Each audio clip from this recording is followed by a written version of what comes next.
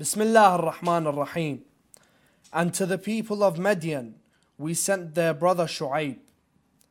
He said, O my people, worship Allah. You have no deity other than Him. There has come to you clear evidence from your Lord, so fulfill the measure and wait. And do not deprive people of their due, and cause not corruption upon the earth after its reformation. That is better for you, if you should be believers. Respected brothers and sisters, dearest viewers wherever you may be, Assalamu alaikum wa rahmatullah wa barakatuh. Before I start the show, I'd like to congratulate you all and the whole Islamic Ummah on the birth of Imam al-Hasan al-Mujtaba alayhi salam, and inshallah a joyful day for all of you and many, many more to come. Prophet Shu'aib alayhi salam. Last night we looked at the life of Prophet Ayyub alayhi salam. How was he tested with his health, his community, his children, and his wealth? If you haven't watched those episodes, then please do go back on our channel, our YouTube and Facebook at Imam Hussein TV3, and they will be uploaded there alongside all the episodes that we have done previously on this Ramadan special. But please continue following us on this Ramadan special by watching our live streams on YouTube and Facebook, any IPTV, your iOS and Android devices by downloading the app at Imam Hussein TV3. Tonight, inshallah, we'll be looking at the life of Prophet Shu'aib alayhi salam. The community around him, the dishonesty and corruption that was occurring daily. I'm your host, Minhal Al-Khafaji.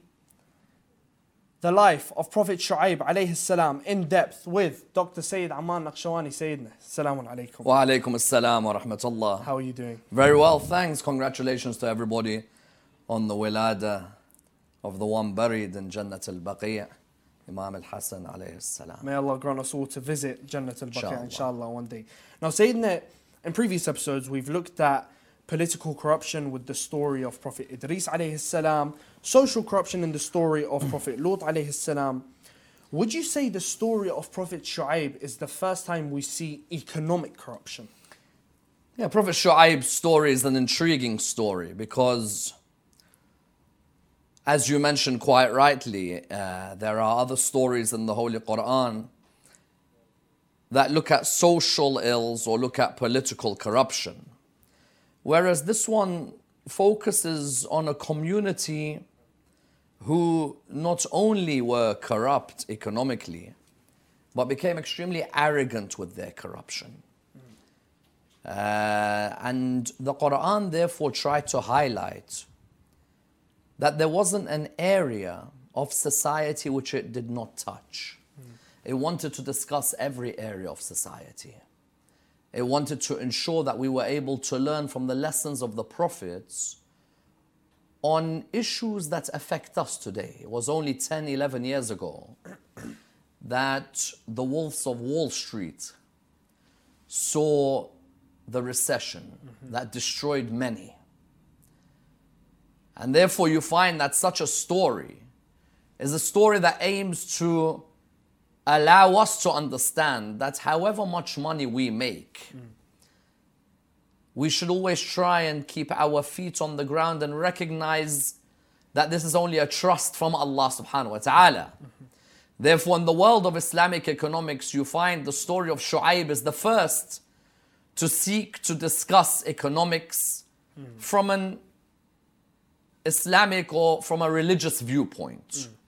That here you had the people of Madian, and their main social ill was the fact that they wanted to build oligarchies and wanted to build monopolies where they were ready to destroy anybody's business as long as theirs flourished.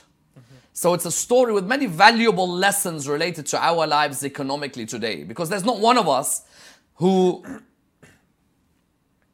aspires to be the wealthiest of people. We look forward at a stage in our life where we have a lucky break, where we have success economically, where we're able to buy the best of everything, where we're able to enjoy the luxuries of this world.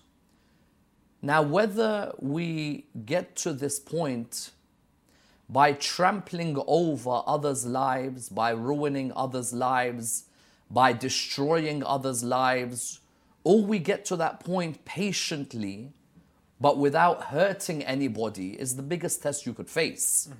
What happens in this story is that these two conundrums that affect us as human beings in life, how do you get to the top?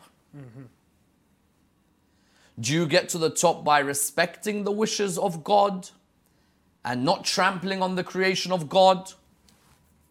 Or do you get to the top by destroying anybody who gets in your way because the means justifies the ends?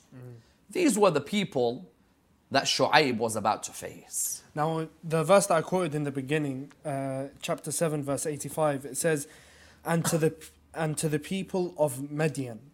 Now, Prophet Shu'aib alayhi salam was sent to the people of Midian. Who were they, and how are their inhabitants? Well, they are a group of people who are in the northwest of Arabia. So Shu'aib alayhi salam is seen as one of the Arabian prophets. And they are also known in the Quran as Ashab al-Aika. Ashab al-Aika, because the area where they used to live was such a fertile area that Aika refers to the fact that there were dense woods in that area. Now, when you have such a fertile area, you're able to build, you're able to invest, you're able to see production grow. And so these people were living very wealthy lifestyles. And while living that wealthy lifestyle, they became the envy of those around them. People would know that the people of Midian, Ashab al-Aika, were enjoying very lavish life. Sadly, many of them had gone away from the path established by Nabi Ibrahim alayhi salam. Originally, we found that with Nabi Yusuf alayhi salam, the people of Egypt, many of them had stayed on the monotheistic path.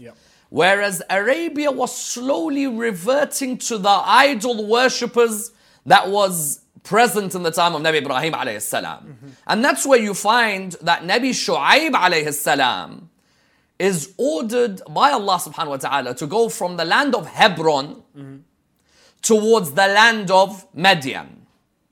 So Shu'aib alayhi salam, it's very interesting that in the Quran, when Allah subhanahu wa ta'ala says, and we sent to them their brother. For example, and to the people of Midian their brother Shu'aib, there was a question that was asked. And that was, when Allah says we're sending their brother to them, does that mean he's lived amongst them his whole life? Or does that mean he was sent to them at a certain period? And the answer is, some prophets of Allah subhanahu wa ta'ala grew up amongst their people. Like Hud grew up amongst his people. Whereas others such as Lut or Shu'aib started off their lives in different areas, then were sent as messengers to that area. Nabi Shu'aib alayhi salam started off his life in Hebron.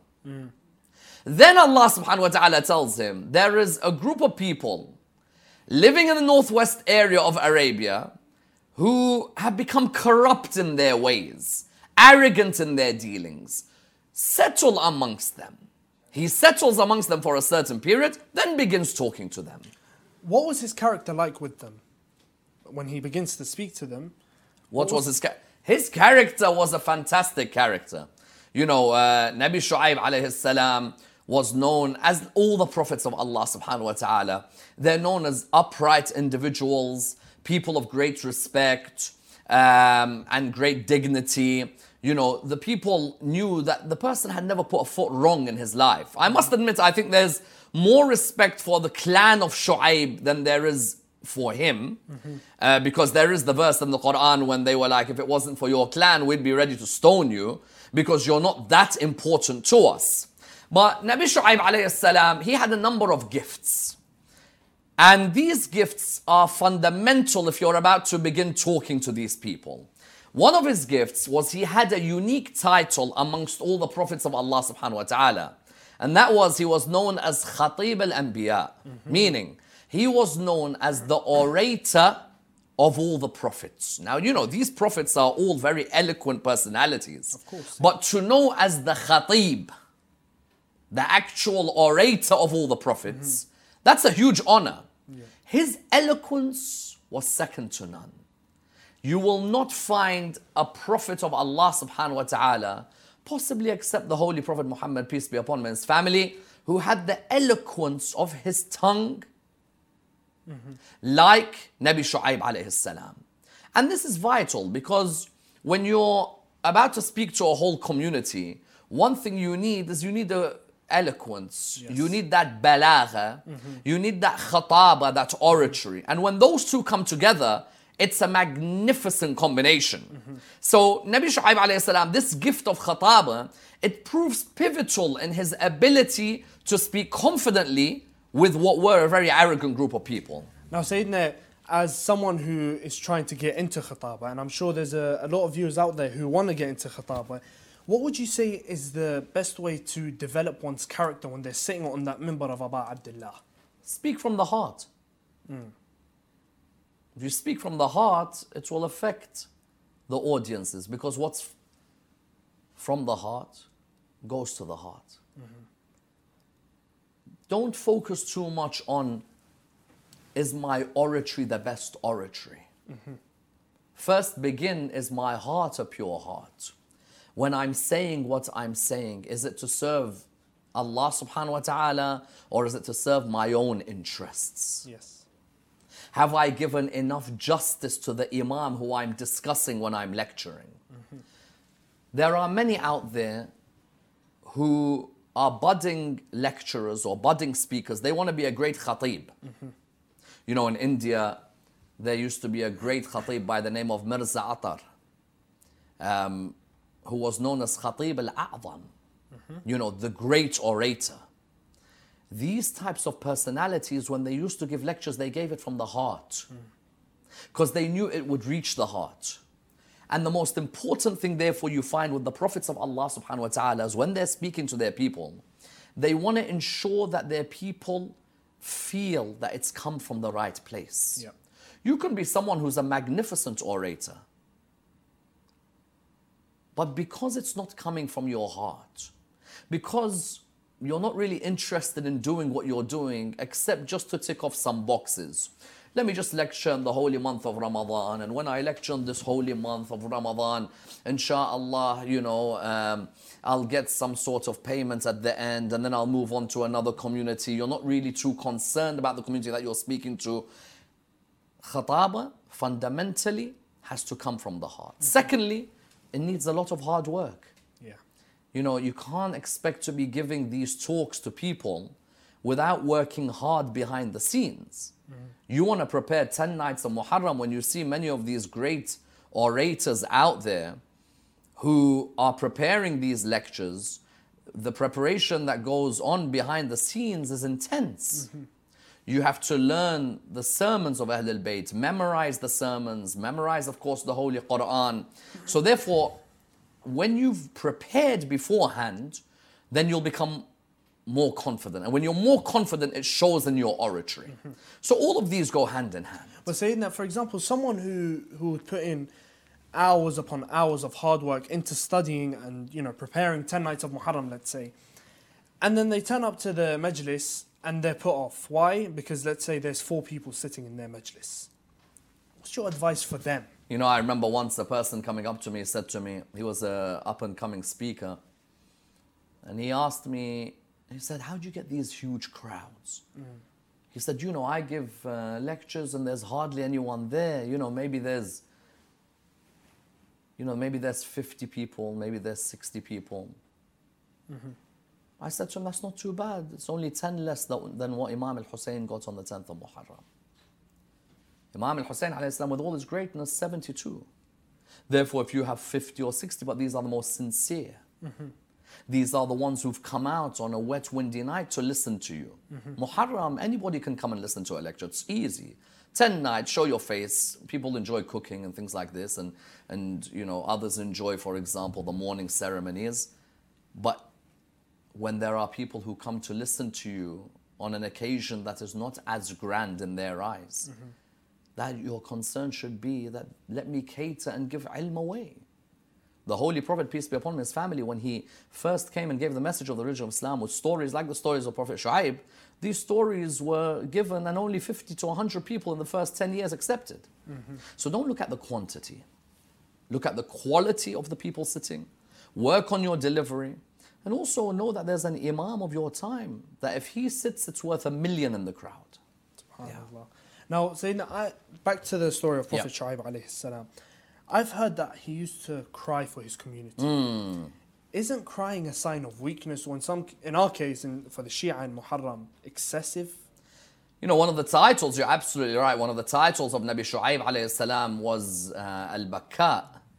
Al-Bakka, because of how much he used to cry. I've even read a tradition where he used to cry so intensely he became blind, similar to Nabi Yaqub alayhi salam.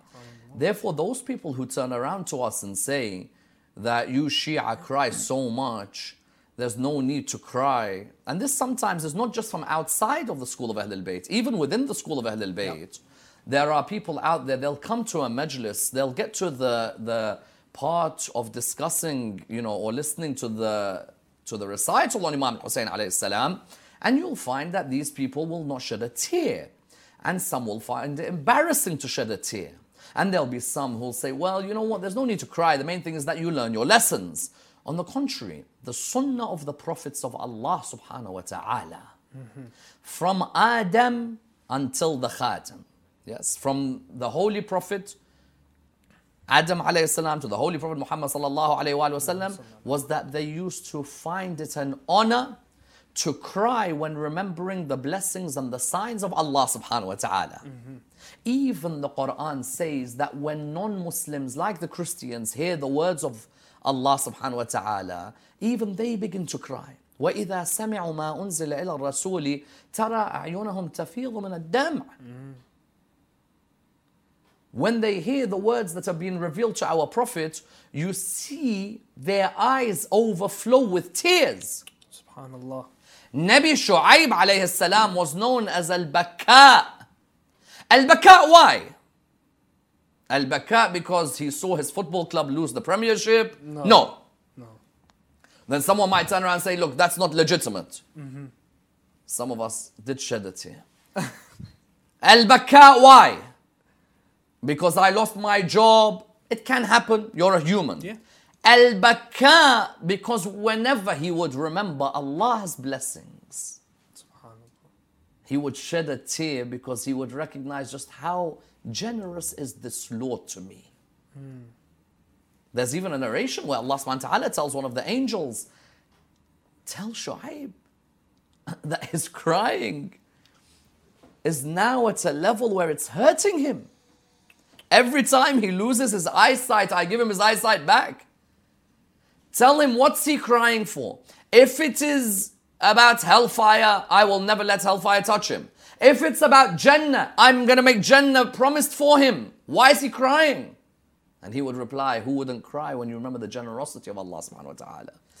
So you found that this wonderful humility, not just the khatib. Yes, he was khatib al-anbiya, but at the same time he was known for his wonderful humility.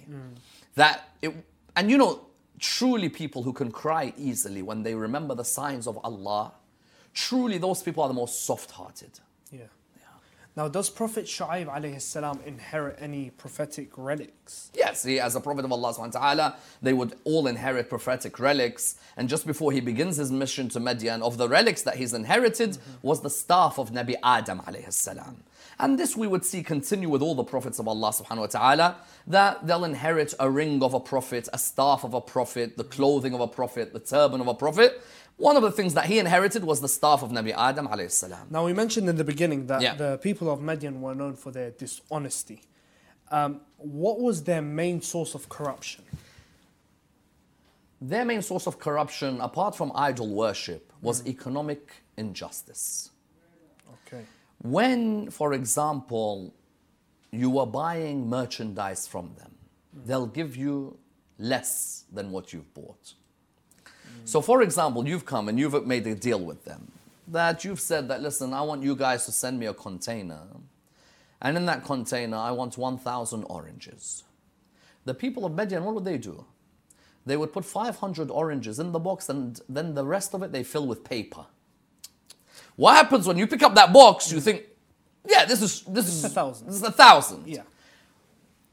Now that person, remember, in the economic world, there are ladders. There are middlemen. There are couriers. There are people who've got rents to pay, mortgages to pay, school fees to pay. The moment you start oppressing these people, there's a domino effect in society. Nabi Shu'aib alayhi salam would see a person who's of the poverty-stricken people or an average worker, and he'd see him sad. Why are you sad? He'd say that, look, I went to the economic Minister. giants, Okay. Yeah. and when I went to them, I had wanted to buy 1,000 oranges because I'm able to sell these oranges at a certain sum where I'll make a profit. I opened the box, there's only 500. I've gone back to them and said to them, excuse me, we made an agreement here that there's 1,000 oranges. You've given me 500. They'll look at me and say, who are you? Who are you? We are the wolves here. You're just the pauper in all of this. We run the show. If we want to, we'll destroy you and your family. You either accept our 500 oranges or we kill you. And one of the things that governments can do when they are corrupt is when they take a percentage of every deal that happens in that country. I remember reading a newspaper article that in some countries there were leaders of the countries who were called Mr. 10%. Why Mr. 10%? Every deal that happens, he has 10%. Baba, what do you mean every deal that happens, he has 10%? Allah subhanahu wa ta'ala distributes his rizq to everybody. No, you want this? Put my name for 10%. If that gets sold, 10%. Oil, 10%. Sugar, 10%. This value, 10%.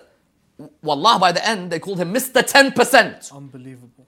Because everybody's trying to live. Yeah. Look, Habibi, Allah's given you enough rizq. You have to have your name on everything.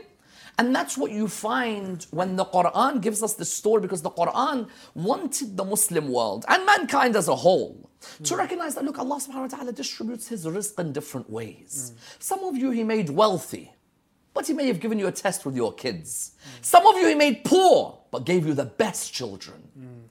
Some of you he made the middle way, because he knew had he given you more, you would have left the mosque. I remember the Holy Prophet, peace be upon his family, was walking with his companions. They came past an area. When they came past that area, the companions were thirsty, like me and you are now, with about an hour of iftar left. Yep. Now, when the companions were thirsty, the Holy Prophet, peace be upon his family, came to one of the Arab tribes. He said to them, Assalamu alaikum wa alaikum salam, do you mind giving us some water? We're really thirsty. And the man just looked at him and said, no, sorry, the water's for my tribe.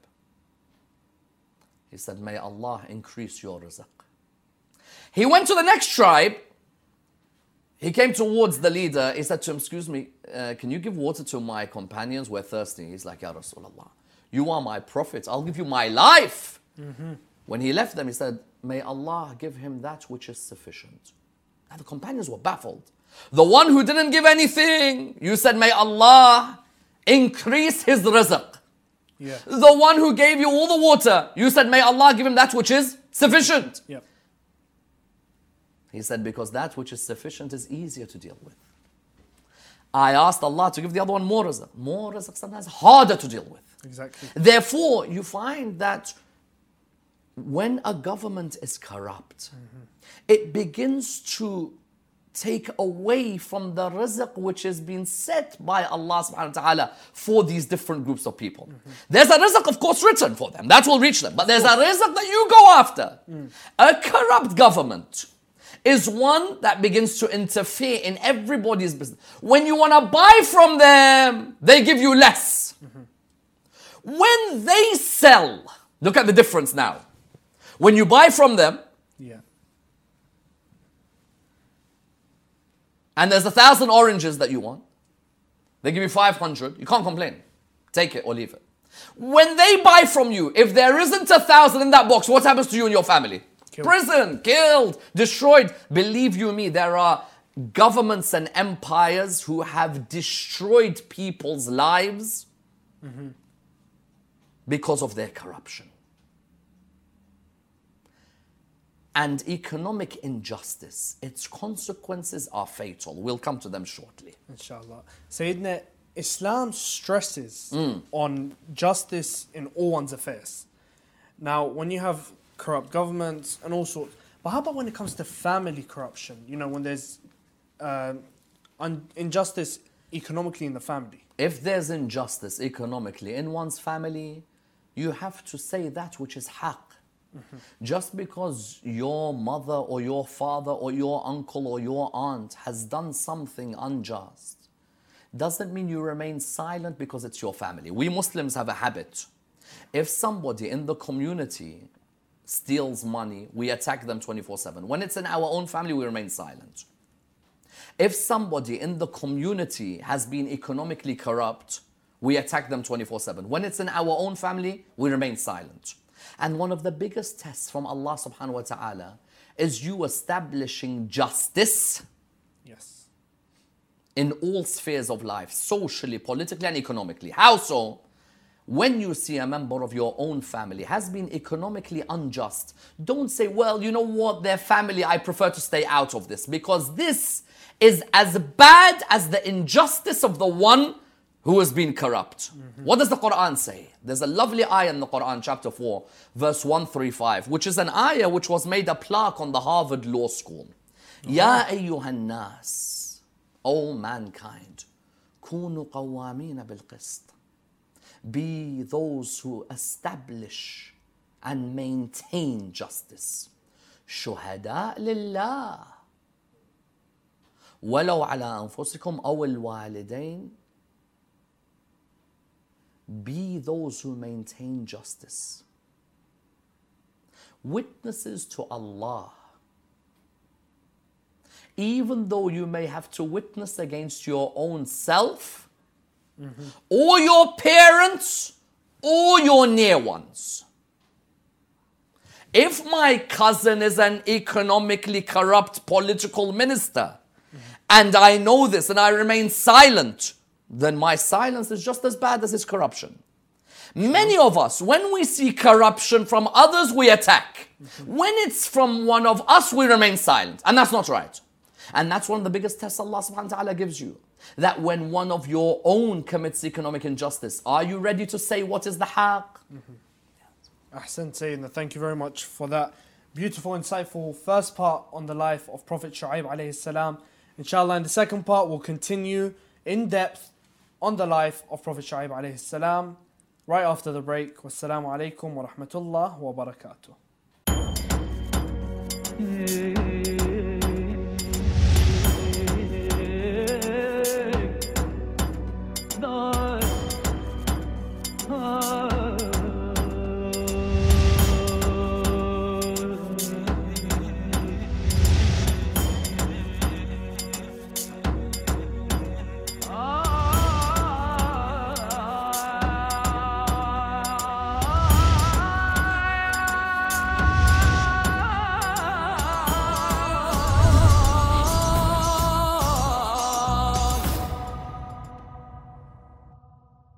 Assalamu alaikum wa rahmatullah wa barakatuh, and a very warm welcome to you all. Now, Sayyidina, quickly remaining on this economic corruption, what's the consequences for someone who has economic injustice? I think economic injustice, when it spirals down into society, then one of the main problems that you face is poverty, which then can lead to crime. There's a saying attributed to Imam Ali alayhi salam, if poverty was a human, I would kill him. Because you never want to see injustice meted out in any sector of society. And then when you see people who are poor, homeless, on the streets, they asked Imam Ali alayhi salam, why are there poor people in the world? And he said, because of the extravagance of the rich. sometimes we have to blame ourselves. Yeah. Maybe sometimes it's our extravagance that leads to that poverty. That poverty in turn can lead to fatal crimes. Because, let me give you an example. In Islamic law, the verse in the Quran originally said, for the people of the time, that the hands of the thief must be cut. Yep. But there are, according to some, 19 conditions before you could cut the hand of the thief. Thief, yeah. One of them is if the state you live in is in a period of famine, then you can't punish the thief. Because the thief, you can't blame them for going out and stealing when the state has been so corrupt with the resources of the people. Nabi Shu'aib's major problem with the people of Madian was that there was a few people in charge of the wealth of the whole area. Now, there's nothing wrong if there's a few families who are wealthier than others. But when the Holy Prophet Muhammad, peace be upon his family, is talking about this story in Mecca, concepts such as zakat are slowly introduced. Sadaqah is introduced. Why are these concepts introduced? No problem, be wealthy, but don't forget those segments of society that are not as well off as you. That's why you see the ayah in the Holy Quran, Bismillah ar-Rahman ar-Rahim. إِنَّمَا الصَّدَقَاتِ لِلْفُقَرَاءِ وَالْمَسَاكِينَ. Sadaqat should go towards the poor, go towards the needy. You know, it's as if, you know, you always hear somebody saying, Amud Faqari, and I've got back problems and so on. Yep. Al-Faqir is because his back is now broken.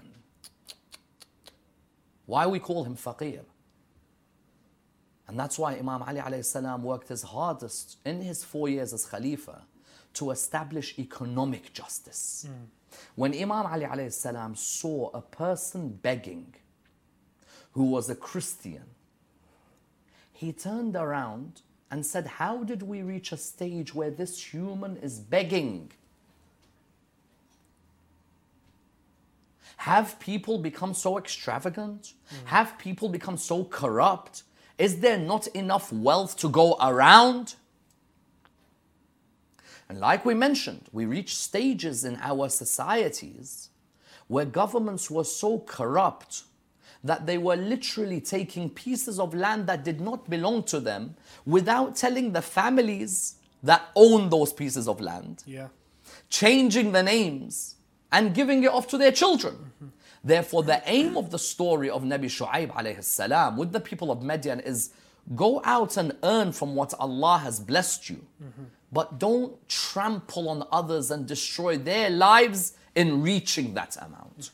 Now, saying that, how did the verses that you just talked about, how do they relate to the Prophet Muhammad, peace be upon him? Because you got people like Abu Sufyan and Abu Lahab and Abu Jahl and Walid ibn al-Mughira who partook in one of the main areas which destroys society economically, and that's interest. Allah has prohibited the taking of interest. The saddest day in the Muslim community is when a Muslim tells another Muslim, pay me back this amount, and if you are late, then this amount will keep going up and up and up. And don't worry, it happens. Muslims, when they find that they can destroy somebody else's life, they are not different to any other human being. They will take advantage. Abu Sufyan and others used to love partaking in riba. And if you look at a lot of the banking systems in the last couple of 100 years, people's lives have been destroyed making money through interest and losing money through interest. Therefore, the Holy Prophet, peace be upon his family, when he's telling the people the story of Prophet Shu'aib, he's saying that, say for example, you have given money to another member of the community. When you have given them money, say they can't pay it on time. There's somebody, you gave them a godly loan of £100. They're telling you that, you know what, I'm just a bit late. Try and come back with a soft heart. don't come back like a shark. Even in current economic climates, there are what are known as loan sharks. Yep. Of all the animals in the world that they could have used the name, they used the shark. They don't call him the lone cat. They don't call him the lone budgie. They don't call him the lone squirrel. Too soft. Too soft. Yeah. They call him the lone shark. Because he's ready to devour and destroy society. Now, if society watches these men without speaking out, then they are just as bad as them. Of course. What the Holy Prophet Muhammad, peace be upon him, was saying to the Meccans at the time, when you see Abu Lahab and his wife Jamil, Abu Sufyan and his wife Hind, the daughter of Utbah, when you see Walid ibn al-Mughira, when you see Utbah bin Rabi'ah, don't remain silent looking at their lone shark ways of destroying your lives.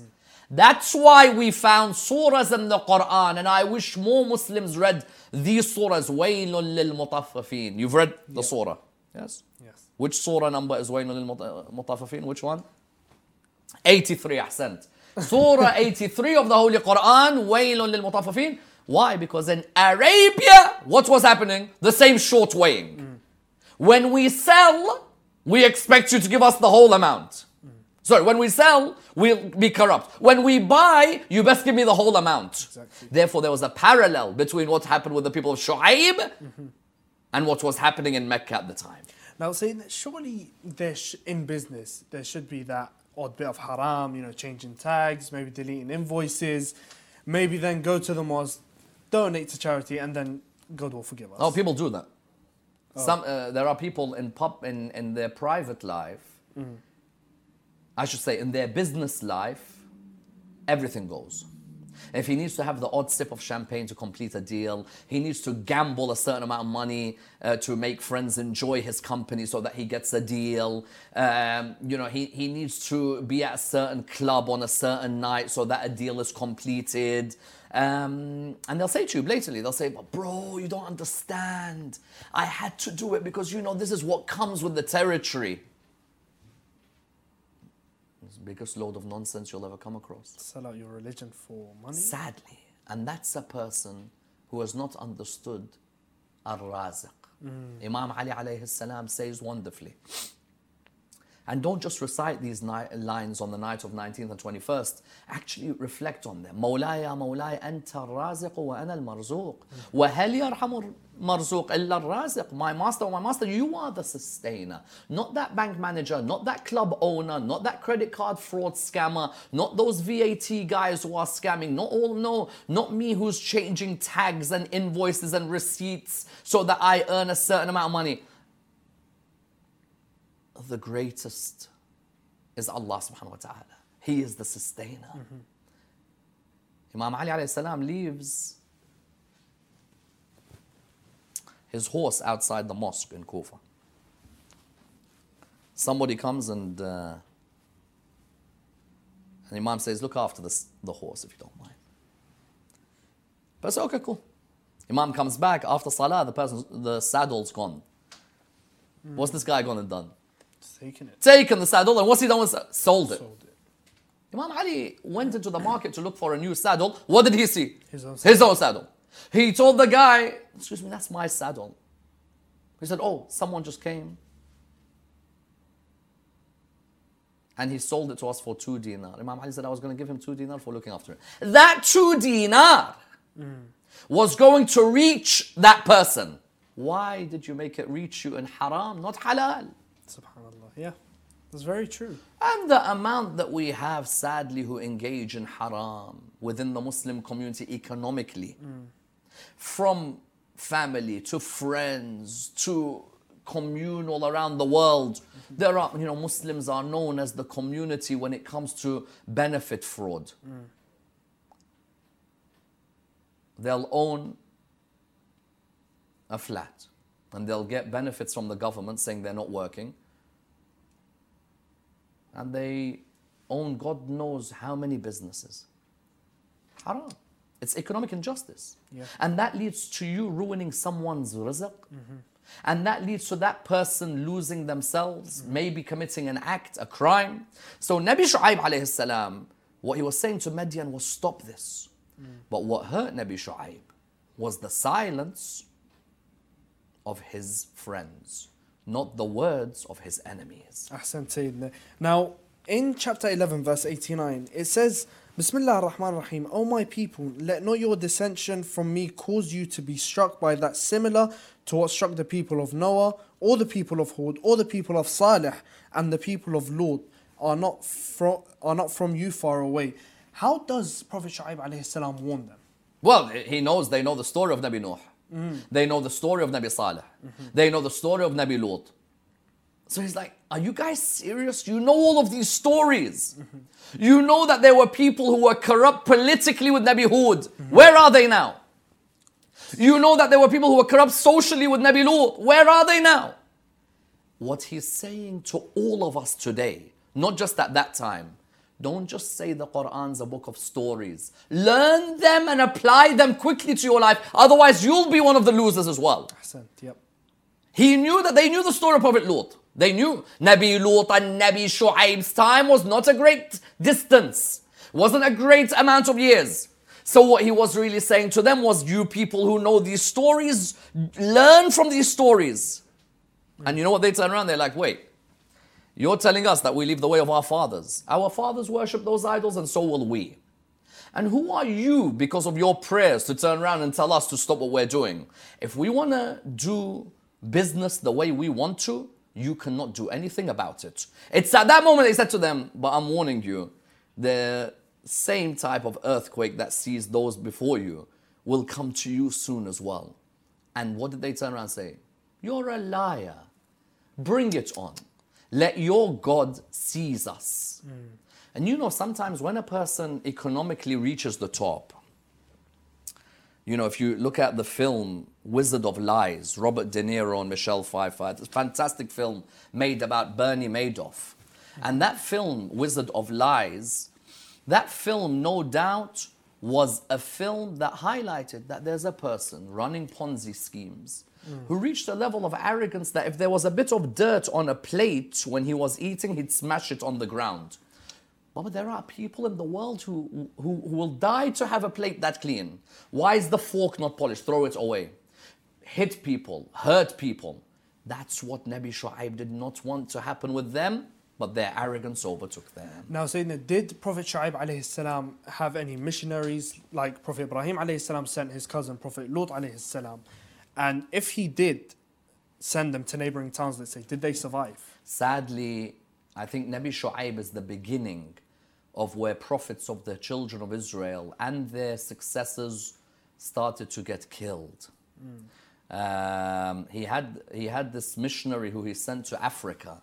His name was, I think, Hassan bin Sinan al-Awza'i. He sent him to Africa. And that person went to Africa and he told them, listen, come towards the path of God. Stay away from this idol worship. And they burnt him. Or in one narration says they buried him alive. So there were missionaries. Nabi Shu'aib was sending people to other areas, but sadly many of them were killed. Now, Sayyidina, in the Quran, further on in chapter 11, in verse 92, not far from what we just quoted, Bismillah ar-Rahman ar-Rahim, he said, O my people, is my family more respected for power by you than Allah, but you put him behind your back in neglect? Indeed, my Lord is encompassing of what you do. Now, he warns them of this impending punishment. But surely saying that not everyone of Midian was involved in the economical world. So, let alone economical corruption. Will they all be punished? I think you got a good point, Minhal. It really is a good point. Hadiths say only 40% of Midian were economically corrupt. 60% weren't. Somebody asked the question, then why punish the whole of Midian? It's because the 60% remained silent when looking at the injustices of the 40% at the top. Amr bil ma'ruf, an-nahy anil munkar is one of the furu' ad-din. Yeah. When I see that there are ظالمين, ظلام in our community, the Quran tells me, وَلَا تَرْكَنُوا إِلَى الَّذِينَ ظَلَمُوا. Do not give in to the oppressors. One of our biggest problems in our communities, when we see someone who is an oppressor, we turn around and say, well, I heard that he's an oppressor, but I don't want to say anything. I don't want to speak out. I don't want to... No. When a person is a known oppressor, you have a duty to speak out. You can't let that arrogance of that oppressor continue without saying anything. So you have in that community a lot of people who were told that, look, aren't they corrupt? They're like, yeah, they're corrupt, but I don't want to get involved. I don't want to say anything. You're not saying anything, but there are people whose rights are being trampled on. Yeah. So that was a major lesson. That don't just imagine, one hadith says 20% of them were bad, 80% were good, but the 80 remained silent. And therefore they were part of the crimes. Now, these leaders, did they remain arrogant? Or, even when they knew a punishment was warned? Because we see in chapter 26, verses 185 to 187, it says, Bismillah ar-Rahman ar-Rahim, they said, you are only those affected by magic. You are but a man like ourselves, and indeed we think you are among the liars. So cause to fall upon us fragments of the sky, if you should be... Look at the arrogance. Cause upon us fragments from the sky. We heard Lot's people were killed by baked stone clay. Bring that upon us. And you know why they call him a liar? They were calling the Prophet Muhammad, peace be upon his family, a liar at the same moment when the verses were being revealed. That you, Muhammad, are a liar. And he's like, also Shu'aib was accused of being a liar. He was accused of being a magician as well. Now, in Bismillah ar-Rahman ar-Rahim, in chapter 29, verse 37, it says, but they denied him, so the earthquake seized them, and they became within their home corpses fallen prone. Where does Prophet Shu'aib head after that earthquake? Yeah, he leaves Madian and goes to Mecca. It seems that all the prophets, when they want to go somewhere safe, they all go towards Mecca. And the descendants of Nabi Ismail were living in Mecca. So Nabi Shu'aib was one of the first people to do Hajj.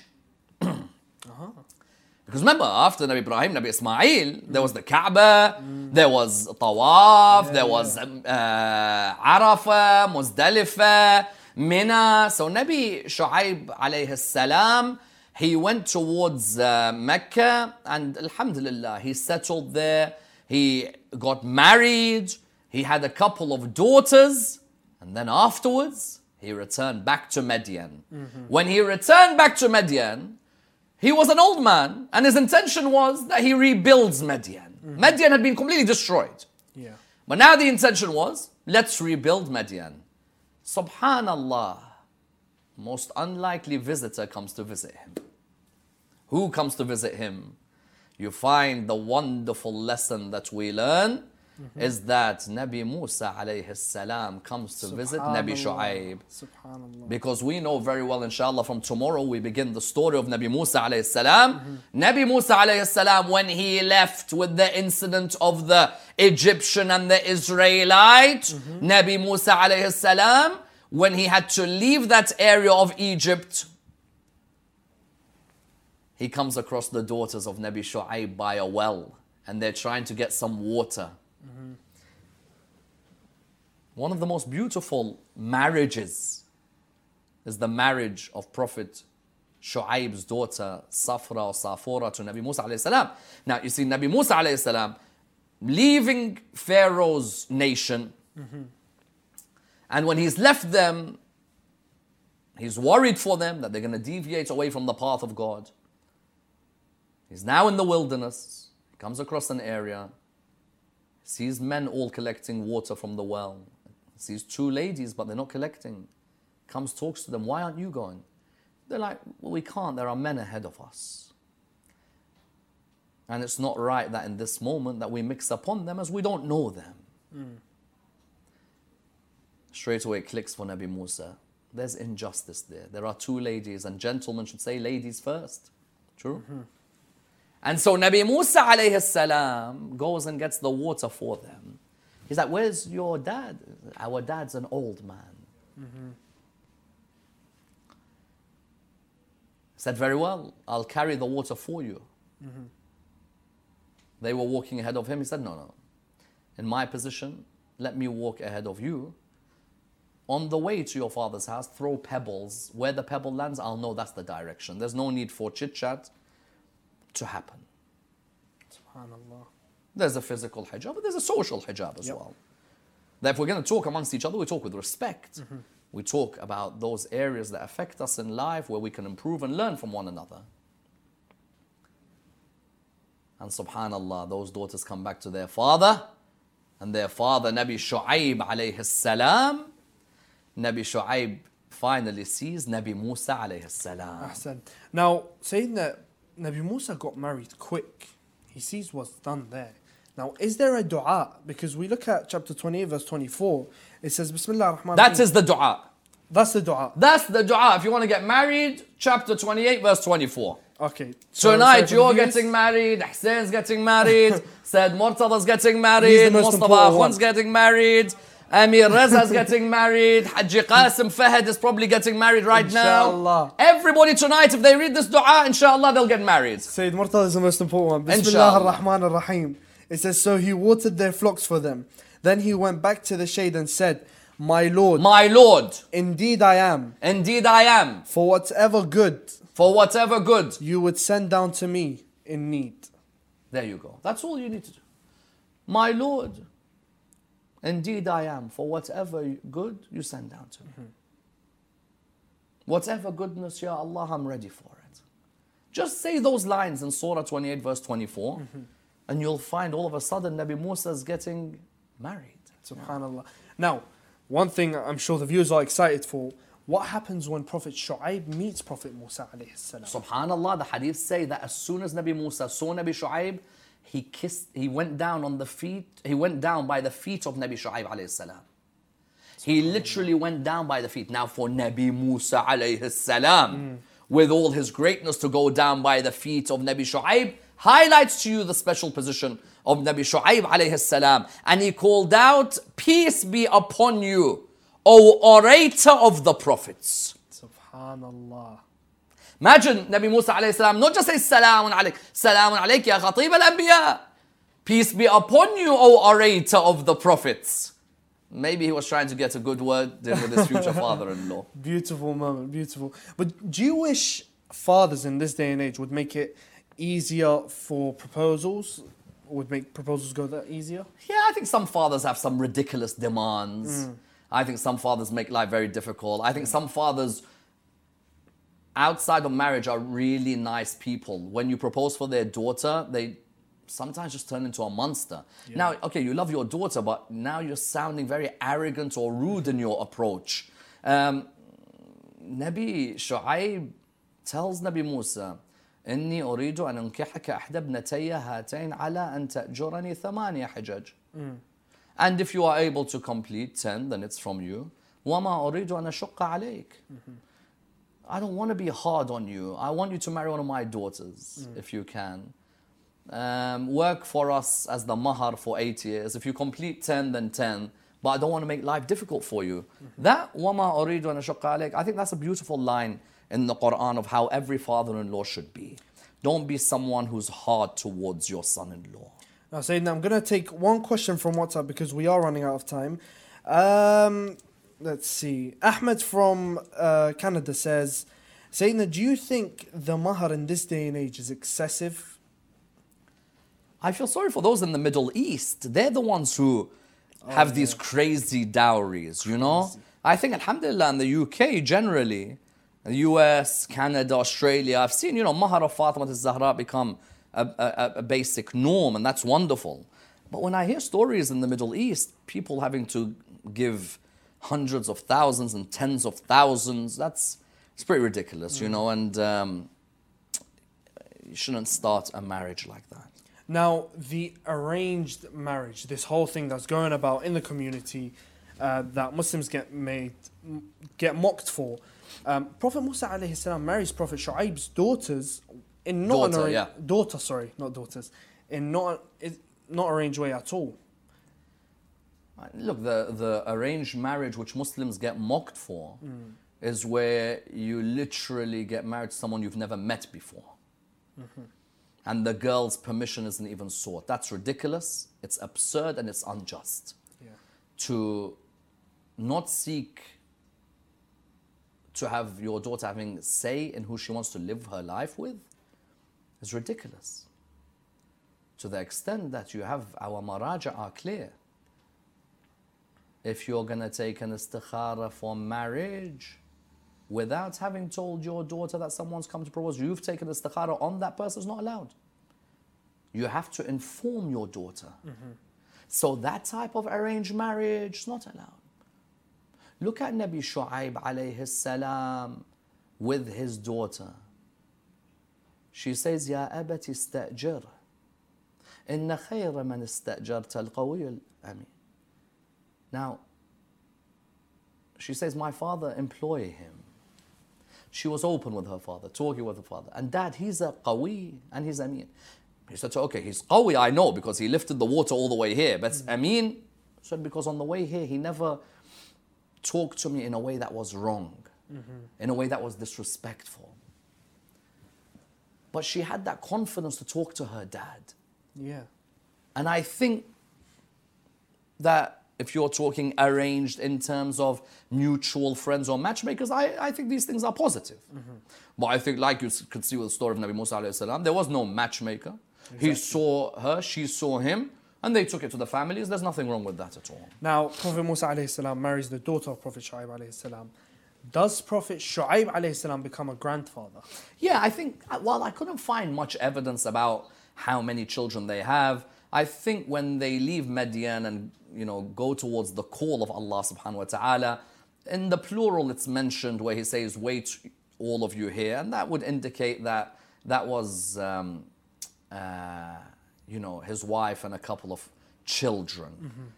So yeah, I would say that Nabi Shu'aib at the end of his life gets that great honor of being a grandfather. Ahsan Sayyidina, thank you very much for your time tonight. Thank you, my pleasure. A beautiful and insightful discussion on the life of Prophet Shu'aib alayhi salam and his son-in-law Prophet Musa, touching a few points there, and inshallah the life of Prophet Musa alayhi salam in depth tomorrow live on Imam Hussein TV3 with Dr. Sayyid Ammar Naqshawani. Do stay tuned for that. Wassalamu alaikum wa rahmatullah wa barakatuh. Thank you for listening to our podcast. We encourage you to look at our audio library for more content on Quran, ethics, lifestyle and spirituality. Imam Hussein TV3, your gateway to Karbala.